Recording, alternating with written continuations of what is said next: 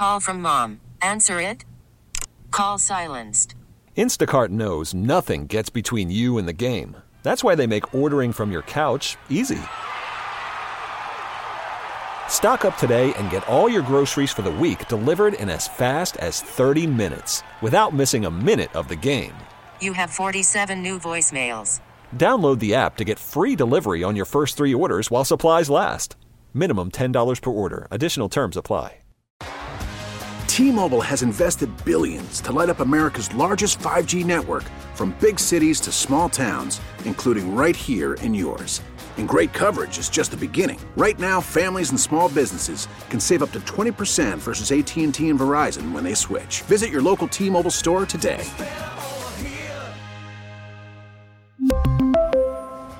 Plan savings with 3 lines of T-Mobile Essentials versus comparable available plans. Plan features and taxes and fees may vary. Mike Leach, one of one. There ain't too many. There's nobody like that guy. Passing away at the age of 61. Tim Brando joining us now. We all know Tim Brando, Fox Sports commentator. And Tim, I'm sure you have some great stories and interactions with Mike Leach. Well, yeah, the first time I met Mike, he was the offensive coordinator with Hal Mumme at Kentucky with Tim Couch in 1997, 98, I believe, were the 2 years I was doing. Matter of fact, I did the great game that Peyton Manning and Tim Couch had against each other at Peyton's next to last game.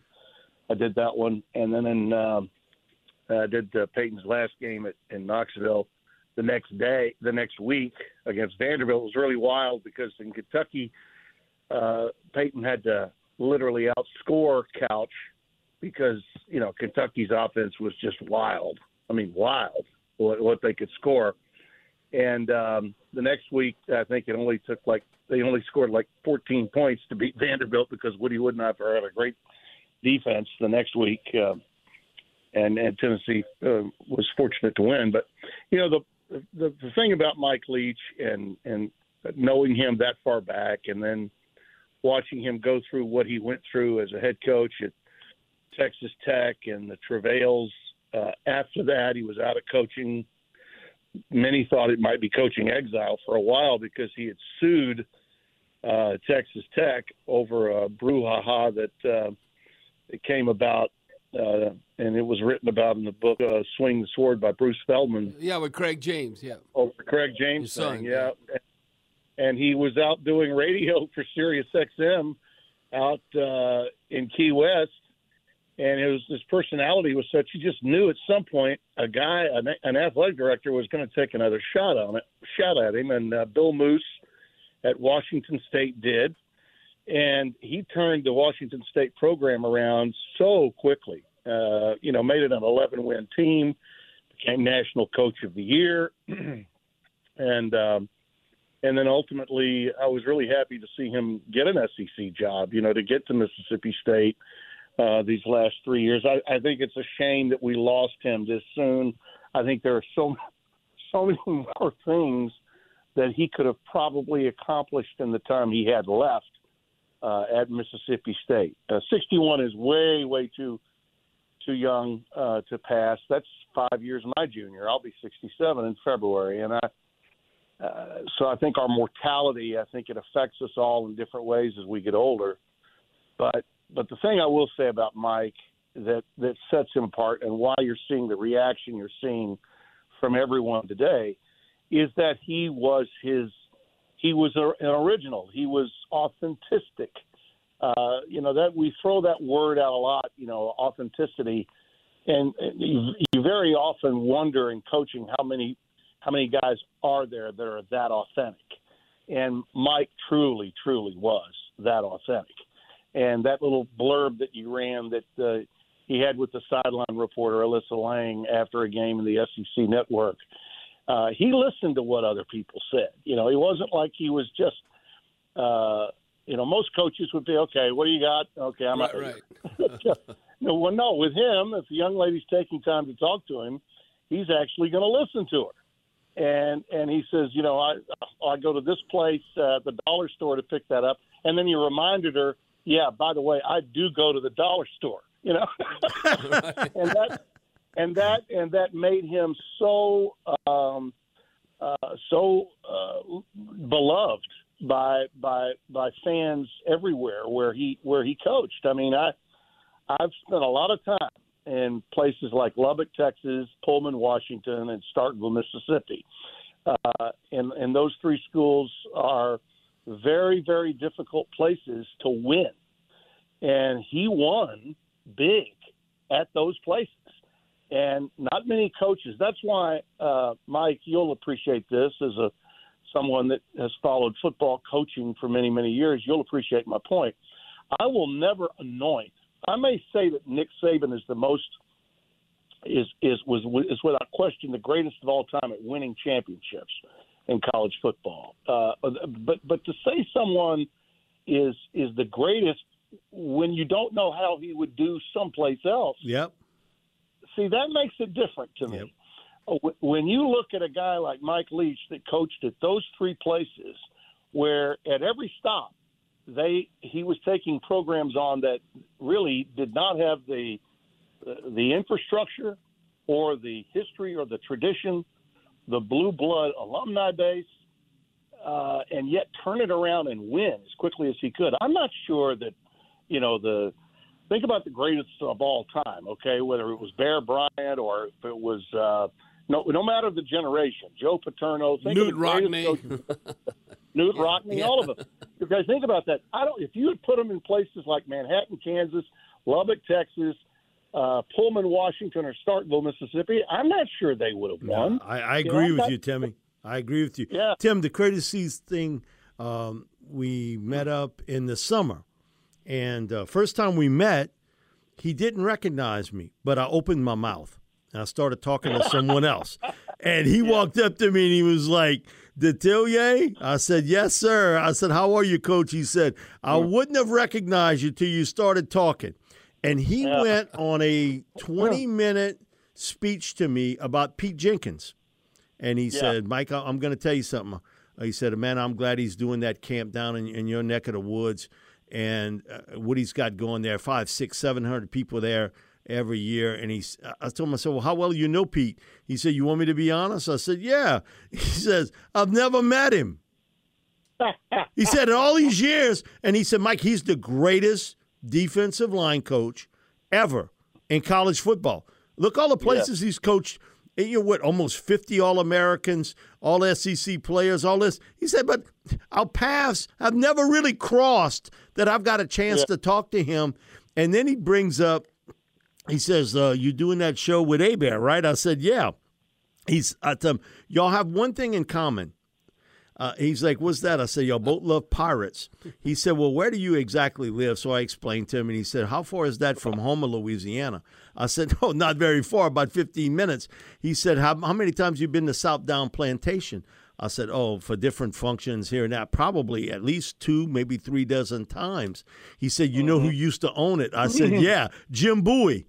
I said, the tract of land that I am on today and where I grew up earlier in life, Jim Bowie had it. He had the Bowie knife. And he traded it off for land in San Antonio. He said, well, the Mexicans didn't like that too well. I was like, no, I get it. But he knew as much about Southdown as I did. And that was amazing to me, how much he knew about Jim Bowie and Southdown Plantation in that area.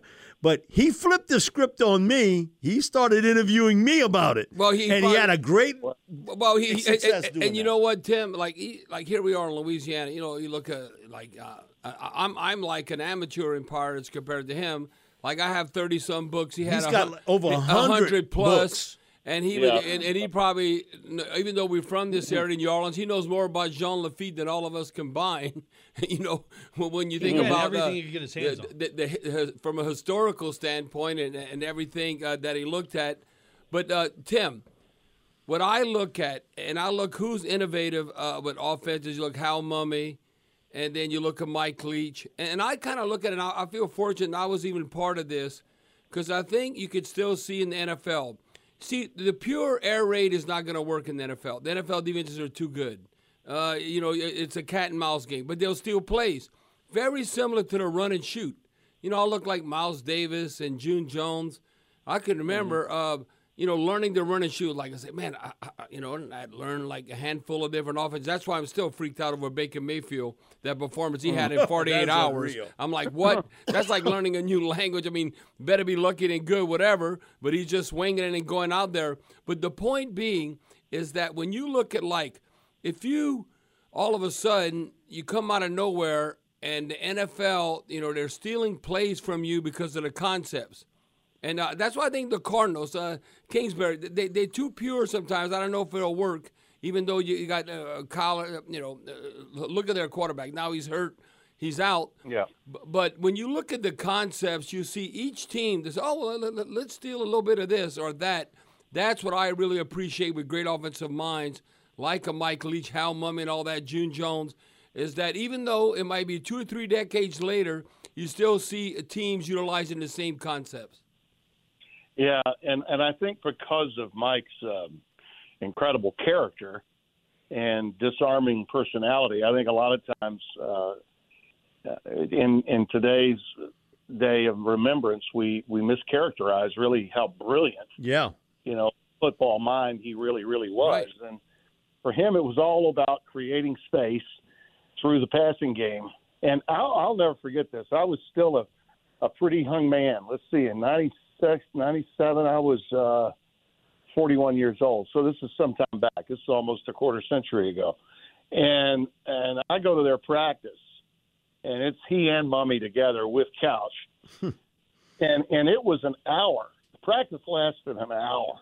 All right, that was it. And it was the fastest practice I've ever seen in my life.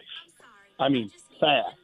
I've never seen more done, more accomplished in a less amount of time than those guys had. And then when it was over, we went back into the locker area and where we could meet with the coaches. And Dave Rowe, old Radio Rowe, was with me. We were doing those SEC games on Jefferson Pilot at the time, and they said, "Man, that was quick. So, do you really only go?" Dave was like, "Is that as long as you go?" He says, "Yeah. That's the players. We don't need to. We want them to be well rested, ready to go, and fast and furious, and that's what we do tomorrow." And and he says, "Well, what do we do? What are you going to do next?" He says, "Well, we're gonna go have a drink. You guys want to join us?" It was like, and then we just started sharing conversation about all different kinds of things. And Hal left a little bit before Mike did, and Mike liked a cocktail. He enjoyed having a drink, and his conversations and diatribes and his knowledge, his vast knowledge of not just you guys were talking about Pirates, but his knowledge of just about anything that you want to distinguish, history, geography, was all there. He wrote a book about Geronimo. Yeah, he did. And when you think about the book on Geronimo, that just kind of took over his life for a period of time. Right. Bob Lipsy helped him with that. And you couldn't talk to him for more than back about 2013 or 14 when he had gotten to Washington State without him wanting to talk to you about that.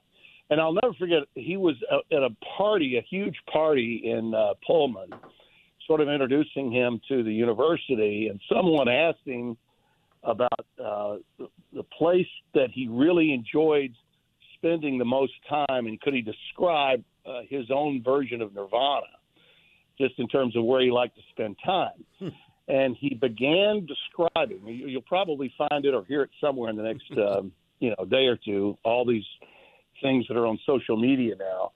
He was describing going to the Floribama to get a bushwhacker, which, by the way, Nirvana for me has been for a very long time. First it was Fort Walton Destin, then it became Orange Beach, and without question, Joe Gilcrease's place, God rest his soul. I bet he and Mike are having a bushwhacker right about now up in heaven. Oh yeah, because I bought Mike a bushwhacker once while we were vacationing, and I ran into him by chance. And Dana Holgerson to this day will spend a lot of his vacation time there. Talking about the pure beach and the water and how great it was. But he bought that place that he had in Key West because he felt like growing up where he did in Wyoming, I'll never forget having that conversation. He said, I always wanted to see what was the end of the continental United States. And to him, the end of the continental United States had to be Key West. Right. And so the history of all that, and I'm telling you, guys, he had a love of New Orleans and, our state and surrounding area. I mean, he really did. But he was at home no matter where he was, is kind of the point. And I did countless interviews with him while he'd be walking in Pullman, Washington. And one time he said to me, Tim, whenever you come here to do one of my games, you got to walk through the campus, which I did the last time I did a game, and that was when Gardner Minshew lit up Oregon with Herbert at quarterback for the Ducks in a game where College Game Day came that particular day for the very first time to Pullman. It was a very big deal for that school, and that was an 11-win team that he had there at Wazoo that year. He was National Coach of the Year. Tim Brando, Fox Sports commentator. Thank you so much, Tim. Tim, thank you, man. Thank you, Timmy. All right, this is Sports Talk here on WWL. We really need new phones. T-Mobile will cover the cost of 4 amazing new iPhone 15s, and each line is only $25 a month. New iPhone 15s? It's better over here. Only at T-Mobile, get 4 iPhone 15s on us and 4 lines for $25 per line per month with eligible trade-in when you switch.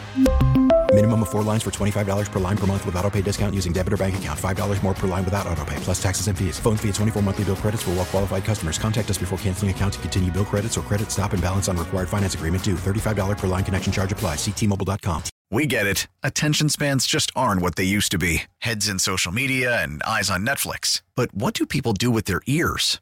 Well, for one, they're listening to audio. Americans spend 4.4 hours with audio every day. Oh, and you want the proof? Well, you just sat through this ad that's now approaching 30 seconds. What could you say to a potential customer in 30 seconds? Let Odyssey put together a media plan tailor-made for your unique marketing needs. Advertise with Odyssey. Visit ads.odyssey.com.